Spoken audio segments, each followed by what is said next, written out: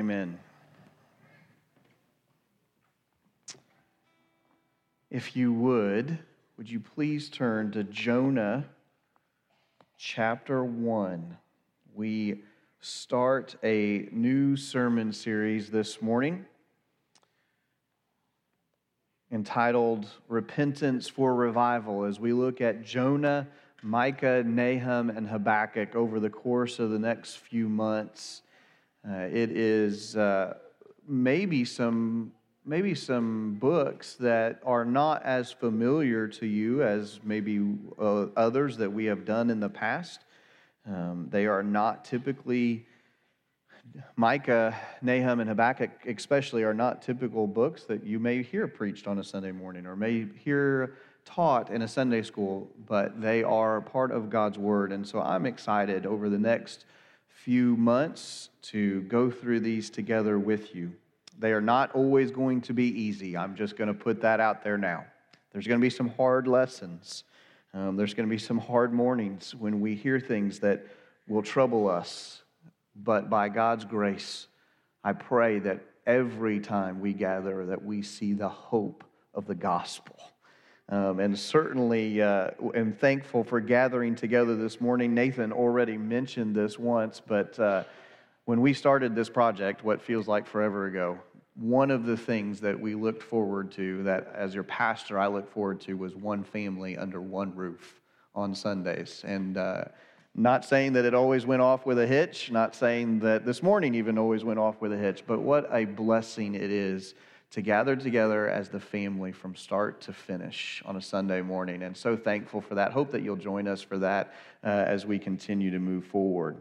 Hopefully by now, though, that you have found Jonah chapter 1. If you would, please stand with me as we honor the reading of God's Word this morning. We're reading the whole chapter, so if in the middle of that somewhere you need to take a seat, completely understand that. But let's come to it together this morning. Jonah chapter 1, starting in verse 1.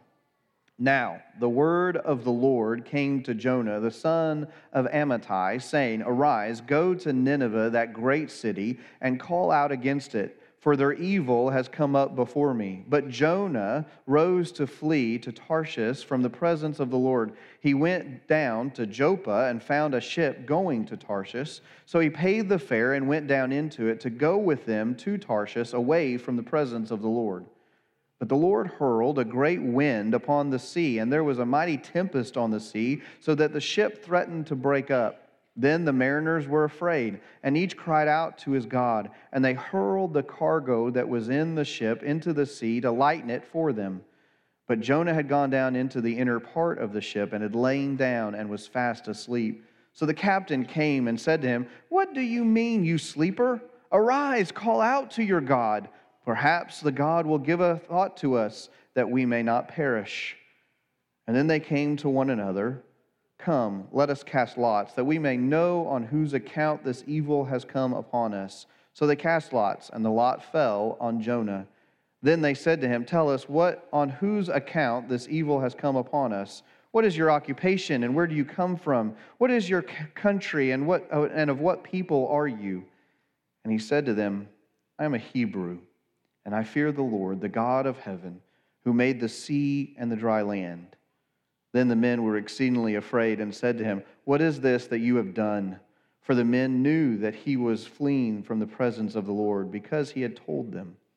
Then they said to him, What shall we do to you, that the sea may quiet down for us? For the sea grew more and more tempestuous. He said to them, Pick me up and hurl me into the sea, then the sea will quiet down for you. For I know it is because of me that this great tempest has come upon you. Nevertheless, the men rowed hard to get back to dry land, but they could not, for the sea grew more and more tempestuous against them. Therefore they called out to the Lord, O Lord, let us not perish for this man's life, and lay not on us innocent blood. For you, O Lord, have done as it pleased you. So they picked up Jonah and hurled him into the sea, and the sea ceased from its raging. Then the men feared the Lord exceedingly, and they offered a sacrifice to the Lord and made vows. And the Lord appointed a great fish to swallow up Jonah, and Jonah was in the belly of the fish 3 days and 3 nights. Let's pray. Father, we come before you this morning with thanks. Lord, how could we not?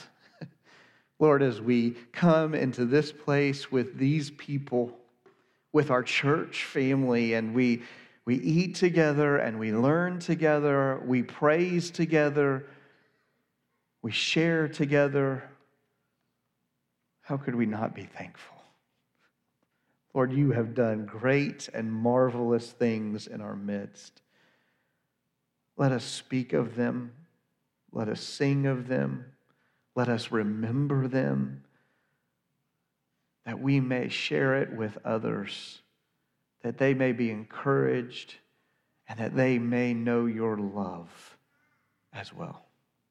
Father, I pray this morning as we hear from your word, do things only you can do. We pray this in the beautiful name of Jesus Christ. Amen. Thank you. You may be seated. Before we dig into Jonah too far, I just want to introduce you to this sermon series just briefly.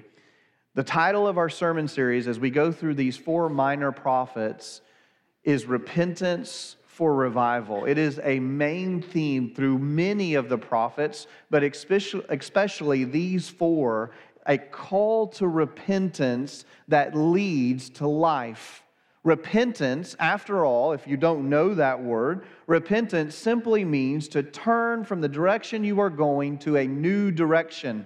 And it's when it's used in a biblical reference, when it's used in connection with God and us, what it means is that all of humanity is walking the wrong direction, that we are seeking the meaning of life, that we're seeking happiness, that we're seeking joy and contentment, that we're seeking solutions in all the wrong places. And what will happen at the end of that is destruction. That when our rejection of God and our embracing of the world's things ultimately leads to destruction.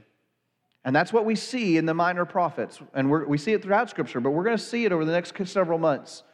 That if we continue to follow our path, that nothing good will come of it. In fact, some pretty horrific things will come of it. However, God calls out through His Word, repent. If you will turn the other direction and face God and start following Him, rather than knowing destruction, you can know blessing. And as we read through these 4 books, there are some heavy things. There are some, even I would say, as I've used the word earlier, some horrific things. But there is always hope. There is always grace for those that will repent. And so my hope is that over the next several weeks, as we hear from the Word of God and from some books that we don't normally hear preached, that you would listen closely for that hope, that you would allow God to challenge you in some areas, that you would allow God to maybe cut away some things that should no longer be a part of your life, that you would repent, and that you would see the joy and the hope and the peace that brings. Jonah is no different in that that book, he as a prophet speaks of repentance and of the life it brings. But it kind of starts out in a roundabout way, in a way that we may not expect. The book starts with Jonah's disobedience. And so as we dig into chapter 1, I just want to give you a little bit of the context of the book before we get too far. First, Jonah is a book that in the academic world is probably picked on more than any other book that we see in Scripture in terms of being taken and applied as being either satire or a parody or just straight out fiction.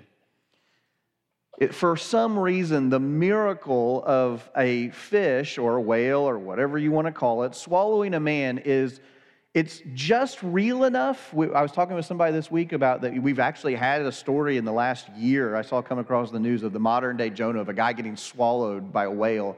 It's just real enough to be believable, but just so fantastic to be unbelievable. And so whereas some of the miracles in Scripture are so outlandish that we naturally accept them on faith and understand God had to do that, for some reason, this story, we pull apart, we try to explain it by natural means, and we try to forget that it is a miracle, that you can't explain the story of Jonah without God, that it is something that is impossible without Him. And so our attempts to explain how this is possible, I think, are somewhat misplaced. But Jesus speaks of Jonah as a real person. When you look in Matthew 12, Jesus is having a discussion with the Pharisees, with the teachers of the day, and they are demanding a sign. Jesus says, I will give you the same sign as Jonah. He's referring to Jonah being in the belly of the fish for 3 days and his own resurrection, or his own death and resurrection, that will take place over 3 days as well. But he refers to Jonah in that passage in such a way that we come away with the conclusion that Jesus himself speaks of Jonah as a real person and of what happens to Jonah in this book as a real occurrence.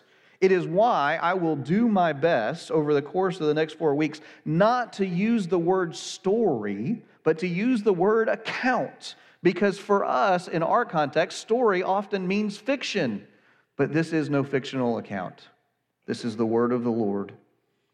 So Jesus speaks of Jonah as a real person. Another important context is to remember that Jonah is referenced in 2 Kings. Often when we read the book of Jonah, we make a false assumption that Jonah is a newbie to this whole prophet thing, that Jonah has never had a word of the Lord spoken to him before. But what we find in 2 Kings chapter 12 is that, not chapter 12, chapter 14 of 2 Kings, is that Jonah has been a prophet by this point, that he has already been speaking the word of God to others. But up until this point, he has been speaking it to the nation of Israel, his own people. He has not gone out of their borders, outside of that context. But he is no newbie to being a prophet. In fact, he is no newbie to being a prophet in difficult circumstances even. As we look at 2 Kings and the time period that Jonah's ministry is happening, he is ministering, he is prophesying under a king who is not a God follower. And more than likely, that meant that many of the people that he was talking to were not God followers. So his message was not popular in his own home. And so he had no difficulty. He was no rookie at speaking to people that did not want to hear the message. Not only that, but not only was he a prophet, but he spoke in a time of relative peace. Sometimes some of us may hear the word Assyria and rightly tie that to the Assyrian conquest of Israel. However, that had not happened yet. Some of you may know the story of Israel being disobedient to God and the northern kingdom of Israel being overcome by the Assyrians and then being dragged off into exile. But that had not yet happened when Jonah is doing his ministry. At this time, Assyria actually has helped Israel.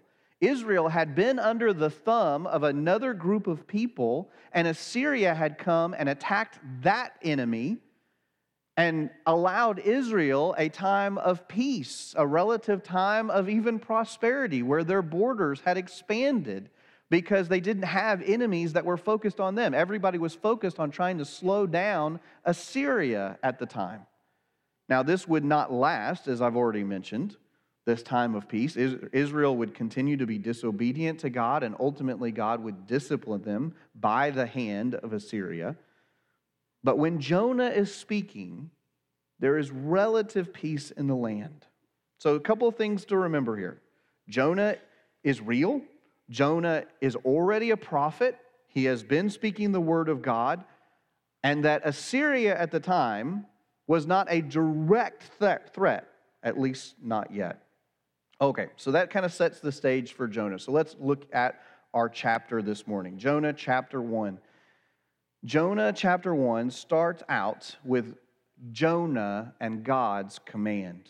Looking back at verse 1 with me just for a minute, it says, Now the word of the Lord came to Jonah, the son of Amittai, saying, Arise and go to Nineveh, that great city, and call out against it, for their evil has come up before me. So Jonah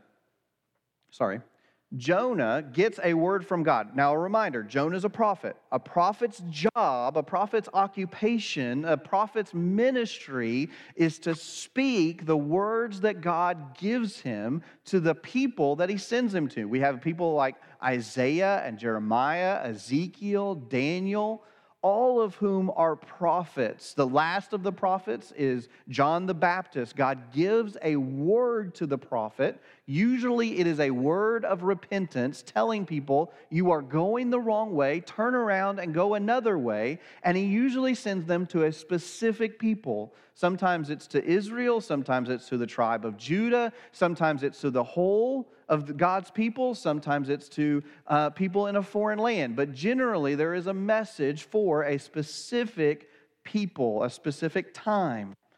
Jonah is such a prophet, and so God's command to Jonah is go to the capital of Assyria, Nineveh, and speak to them. And God gives this command to speak a direct message. The message is, you have been evil. There is evil in your midst, and because of that evil, judgment is coming. God is absolutely a God of love and a God of grace.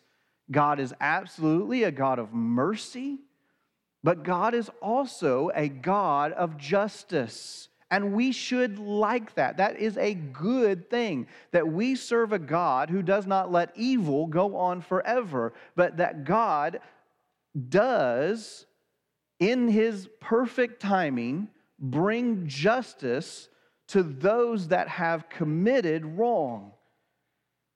Jonah is sent to the capital of Assyria, to Nineveh, to give just that message, that their time has come, that God's judgment is around the corner.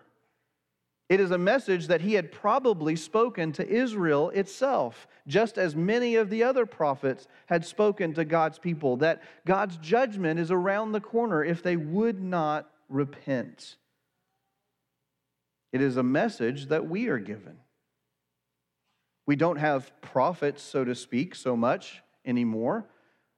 But in the sense that we have all been given a message, and a message even of repentance, it's a command that we find for ourselves. Acts chapter 1, Jesus is preparing to go back to the Father in heaven.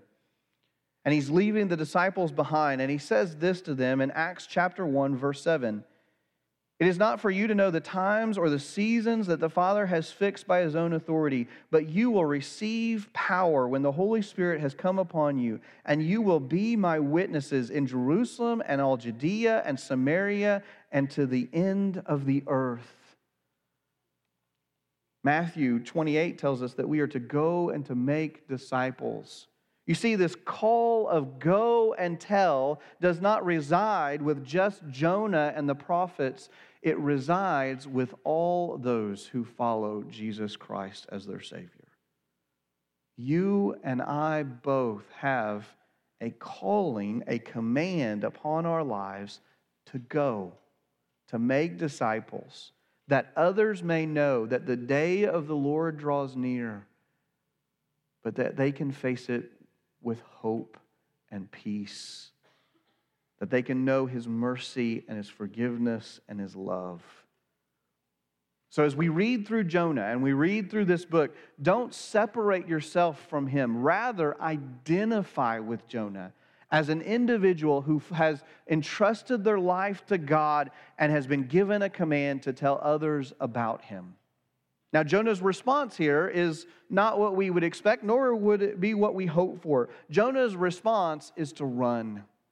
Looking back at our passage, it says, "But Jonah rose to flee to Tarshish from the presence of the Lord. He went down to Joppa and found a ship to Tarshish. He paid the fare, went down into it to go with them to Tarshish, away from the presence of the Lord." Tarshish would have been kind of our thought process. Tarshish would have been the farthest west he could have gone on the map. Any farther than that, and he's going into uncharted territory. And I'm not too sure that as you think about Jonah and what he's doing there, that's not his point. that he wants to go where he can't be found by God. He's willing to go into uncharted territory to get away from God. The problem with that response to a holy God is that it's ridiculous. We had the kids stand up here earlier, and you can't hide. God is always watching. And the world is not that big to him. To us, it seems expansive and huge, but to him, it's like, yeah, there you are, there you are, there you are. Running from God in disobedience is a very sad game of hide and seek. A very sad game indeed, because he will find you. David says in the Psalms, where can I go that you are not? I cannot go to the deepest valley. I cannot go to the highest mountaintop. You are there. Jonah's response is ridiculous, especially for someone who has spoken on God's behalf before. He knows better. And yet, we often do the same thing. We think that we can run from God. We may not physically do so, as Jonah does, but we try to hide in other things, whether it's our busyness or whatever the case may be. Jonah runs. I was talking with the youth this morning and thinking about my own experience with Jonah, and my guess is that many of you have been taught this book, this account, since you were a little kid. Many of us learned about Jonah when we were 2 or 3 years old, or maybe a little bit older. But it's a book that, and even those outside of church that are in the secular world, pretty much many of them know the story of Jonah being swallowed by a fish. My guess is that some point down the line, you were given a reason for why he runs. You're given a reason for why he runs. And the most popular reason that I have heard growing up was that Jonah ran because he was afraid. That Jonah ran because he was afraid of the people of Nineveh, that he ran because he was afraid of the message that he was going to have to preach, that he ran because of God and he just didn't want to obey. But what we find is that's not the reality. We actually see his reasoning in chapter 4. So if you would, you probably, if you have my Bible, like my Bible, you don't have to turn the page. Maybe a few of you do. But go to Jonah 4 really quickly. Because Jonah tells us why he runs, and it changes the book. Chapter 4, starting in verse 2. I'm going to start about halfway through 2. He says, that is why I made haste to flee to Tarshish. Jonah says, I'm going to tell you the reason right now why I ran.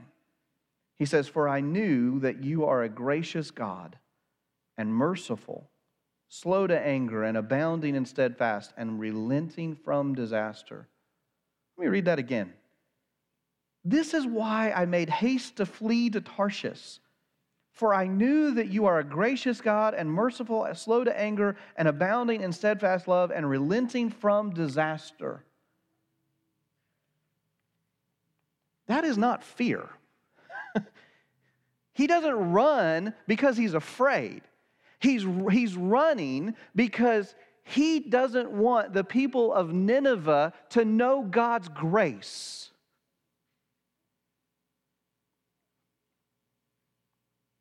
Let that sink in for a moment.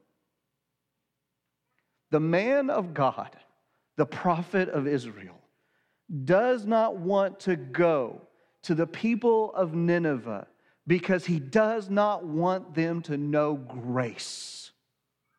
He does not want them to know love. He would rather them meet destruction. If you don't believe me, read the rest of chapter 4. It makes it pretty clear. He doesn't love these people. He has no compassion on them. He believes that the grace of God is reserved for the nation of Israel and no other. That's why he runs. It's not out of fear. Remember, he's preached in a context. He's declared the word of the Lord in a context where people didn't think it was good. He has preached, he has prophesied to a king who did not follow the Lord. It is not because of fear that he runs. It is because of something a lot more heartbreaking. But run he does, that he may get away from this command, that he may get away from these people who he hates, that he may not have to declare God's grace and God's mercy to them. Run he does.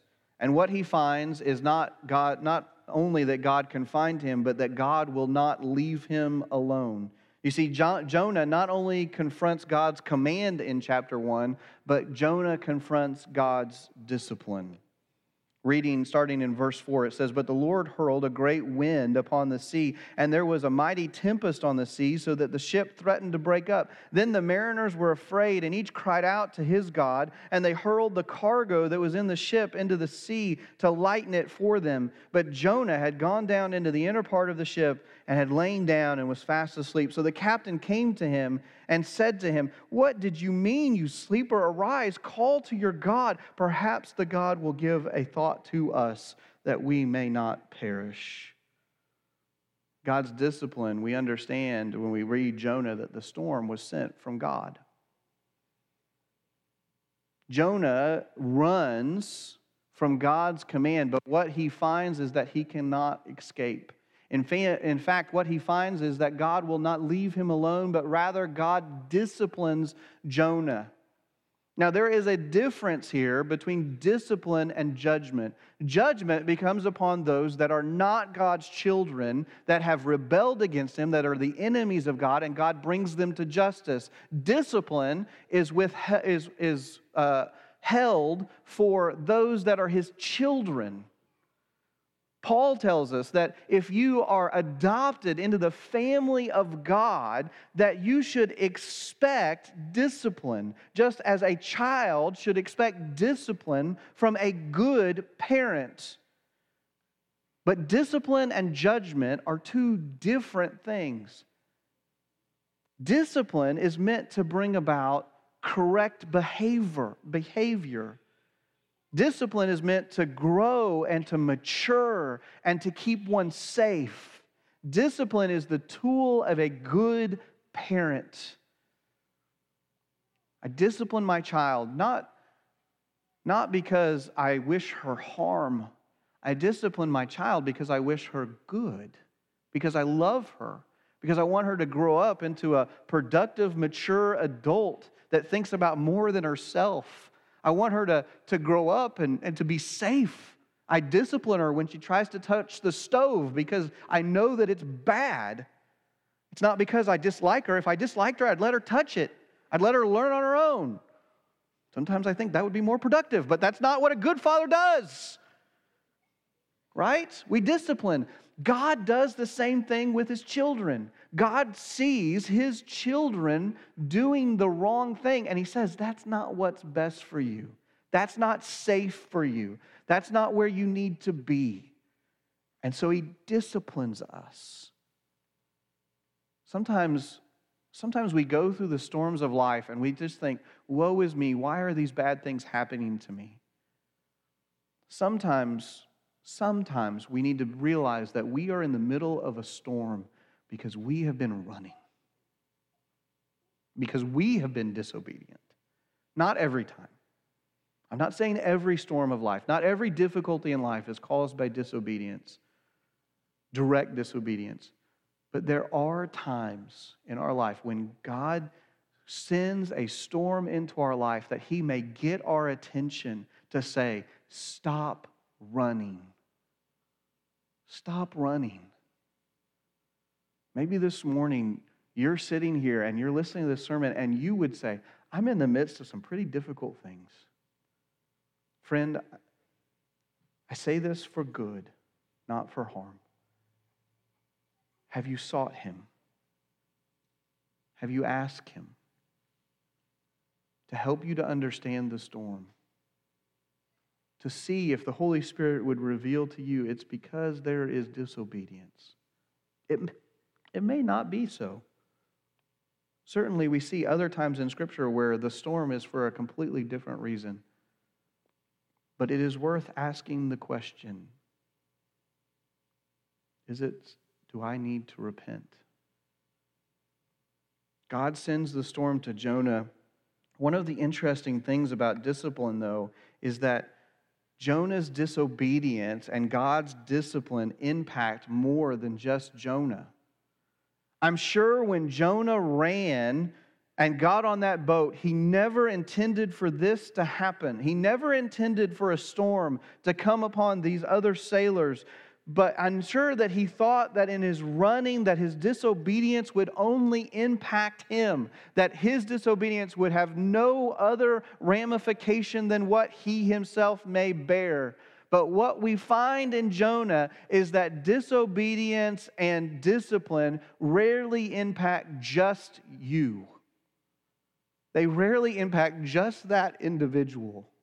We see here that the storm comes upon the whole boat, that all of their lives are in danger, that all of them are at risk of the boat breaking apart and them drowning. We see that there are even others that maybe we're not quite aware of, that they hurl the cargo of the ship into the sea. There are livelihoods that are cast into the ocean. There are merchants that were depending upon those goods getting to where they needed to go. There were those that were wanting to buy those goods whose lives are impacted. Surely not at the state of their life, or at least we hope not. But there are other people that are impacted by Jonah's disobedience and by God's discipline beyond just him. Let me give you a today situation that we face in our church. I don't share this to guilt trip anybody. I don't share this so that everyone will come running up saying, I will do that now. But I just want you to see a picture of this. It's just an illustration. We have right now 3 assistant openings in children's Sunday school. We have kindergarten opening, we have 1st through 3rd grade, and we have 4th through 6th grade. We have advertised that. We have made that known. We have put that out there for everyone to hear. If you've been in attendance, if you've read your bulletin the last month, maybe month and a half, you should have seen that. We've made an announcement, okay? There are openings that are there. This week, we had some ladies step in and say, we will just do it. It's not because they're called to do it. It's not because God had put something on their spirit and on their heart that, I need to be the one that fills that gap. They are simply doing it because they have a servant's heart and they know it needs to get done. My guess is that there is someone in this room, and maybe they're outside of this room, maybe they're not here with us this week, but there is someone that God has been working on, that's your spot, that He has designed you, that He has placed you in this place at this time to fill one of those roles. And you're like, I don't really want to do that. I know that I'm supposed to, but I don't want to do that. And so I'm going to resist that. I'm going to run from that. And you think it won't affect anybody but me. But actually it affects a lot of people. It affects a lead teacher that doesn't have your personality there beside them. It affects these women that have volunteered to do and to fill a position out of need, not because they were called to do it. And it takes them away from something else where God would use them there. It impacts kids. If God is speaking to you to fill one of those roles, my guess is it's because there is at least one child in that class that your temperament, that your personality, that your life story, that your sense of humor, that your interests, that your passions, that your approach to Scripture or your approach to life in general speaks directly to them, that you are the best person for them to hear about the love of Christ from. And your disobedience impacts them. And it's not just assistant teachers. There are lots of ministry positions in a church. We are one body, Paul says. We are one family. And we all have a role to play. We all have a spot to serve. And when we choose to be in disobedience to that, the body suffers. We don't work the way we're supposed to. We don't run as efficiently as we could. There are things that get missed, or things are not done as well as maybe they could be because we're missing something. You see, very rarely does our disobedience impact just us. Often it impacts many more people than we could ever imagine. Just as in the same way, our obedience impacts many more than we will ever know.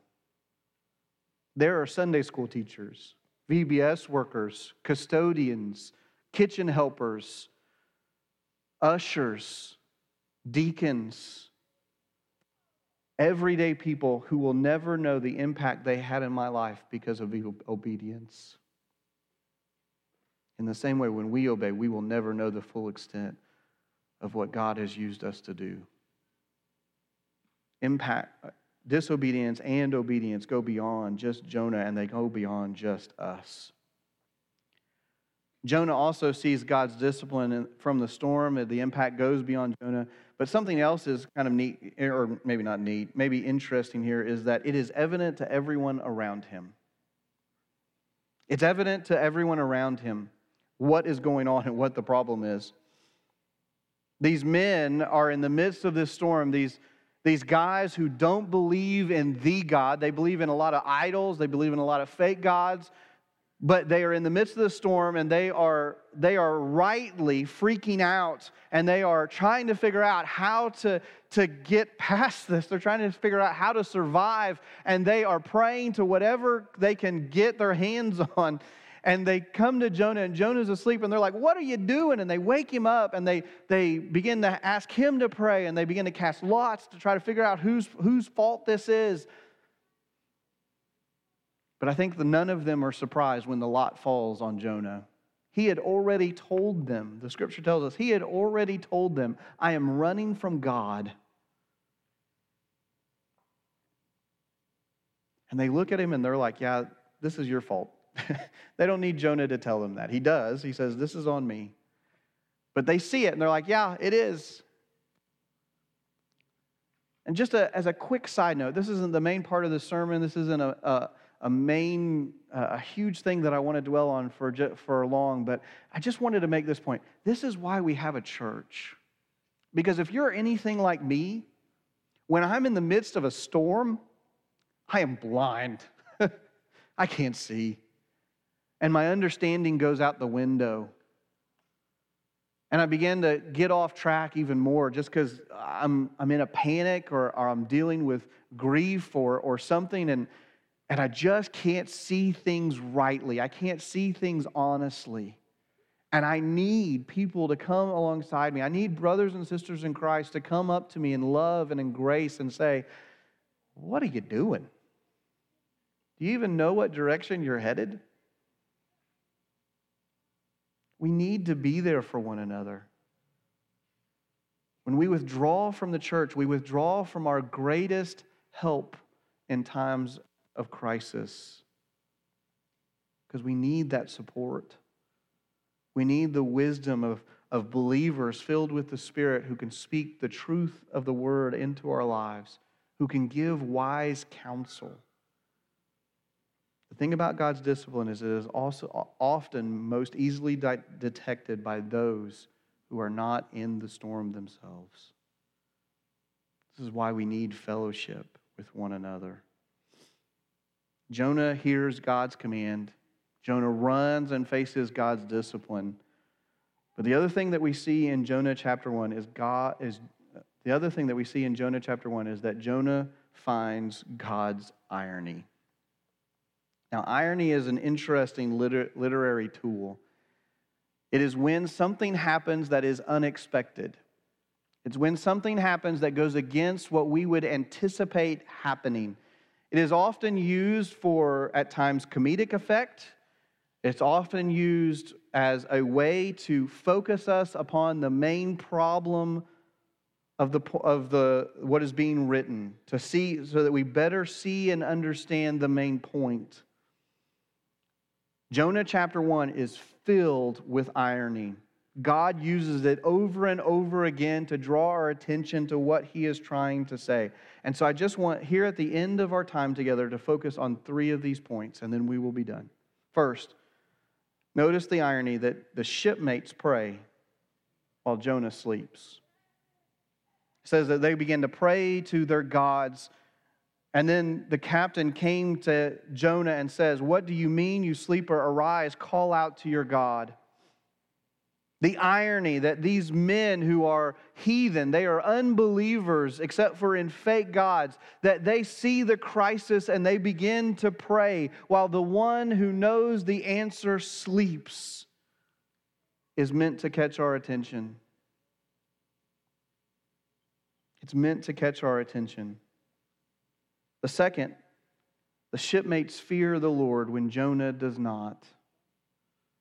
Jonah is given a command to go, and as a prophet of God, he should understand the weight that comes with, and we would think that he would respond correctly.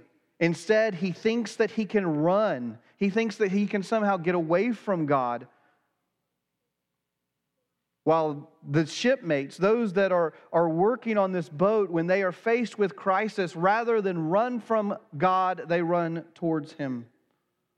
Or at least their fake gods. And when it becomes evident to them who is the one true God, it says that they make a sacrifice and vows. They become believers.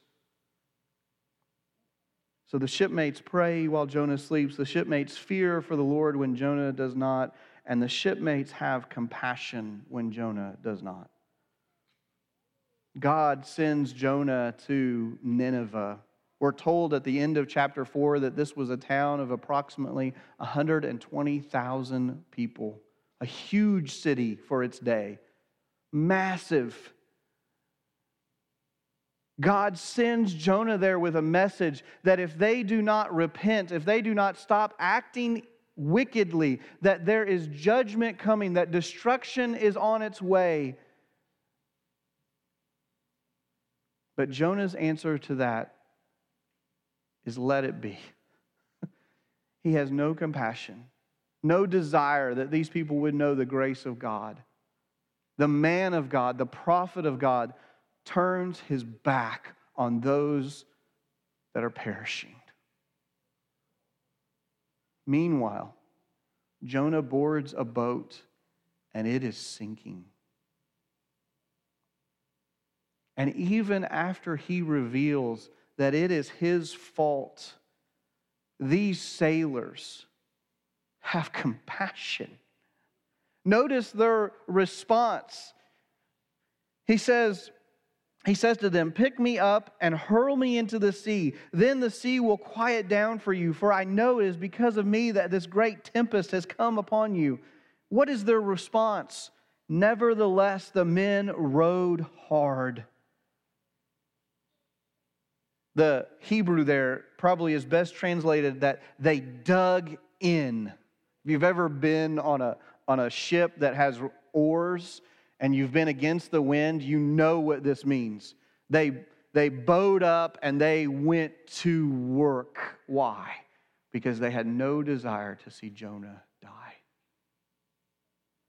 They had compassion. Even though it was his fault they were in this predicament to begin with, they had compassion when he did not. It's irony. It's meant to drive home. All of these are meant to drive home a point. Will we allow the same irony to be true in our lives? We see a world around us that is crazy, to say the least. We see a world that is becoming more and more hopeless. And we see individuals around us in our very own community that grasp at anything they can to try to find stability, to try to find hope, to try to find peace and contentment and satisfaction. They are praying to false gods of money and success, of relationships, of temporary happiness, while the church sleeps. Or will we pray? Will those that have the true answer to all of these problems, will we arise and pray? Will we point the way? These shipmates have compassion when Jonah does not. The same is true Can we say that there is no irony in our lives, that we who have been given the gospel, we who God has looked at and said, I will have grace upon you, we who stand on this side of the cross and see clearly God's plan of salvation, who know that we have been saved from destruction, will we look at others and say, you get what you deserve? I use social media now just to look up people. I very rarely use it to actually gain information or to scroll through. I don't watch certain news programs because it breaks my heart. Because I see those that declare themselves to be believers, that declare that they are on the Lord's side, but they have lost sight of the enemy. They see those that disagree with them. They see those that live lives that certainly disappoint us, decisions that disappoint us. They see them doing things and saying things that we are in shock of, and they have decided that they are the enemy. And they declare that they get what they deserve, rather than remembering that He is a God of grace and mercy, slow to anger and abounding in steadfast love. Some of the people of God have decided that others don't deserve Him. And that should break our hearts. It is a sad irony that God's people are not the most compassionate people on the face of this earth. Oh, friend, can we see others? Can we see those who, yes, would declare themselves to be our enemy? Can we see others who, yes, proclaim something that we know not to be true? Can we see those who, like Nineveh, are living lives in sin and evil and see God's grace towards them? Not all will respond. Not all will be happy with the message. But that's not up to us. We are to go and to preach repentance, to preach His grace and the love that He has shown to us. I'm going to ask the praise team to come back up, and we're just going to have a time of response this morning.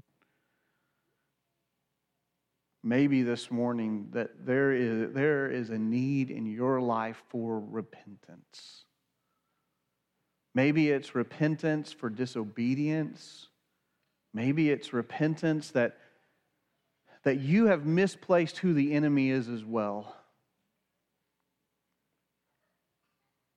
And that you know that God is calling you to share His grace with someone, and you have resisted that for a whole number of reasons.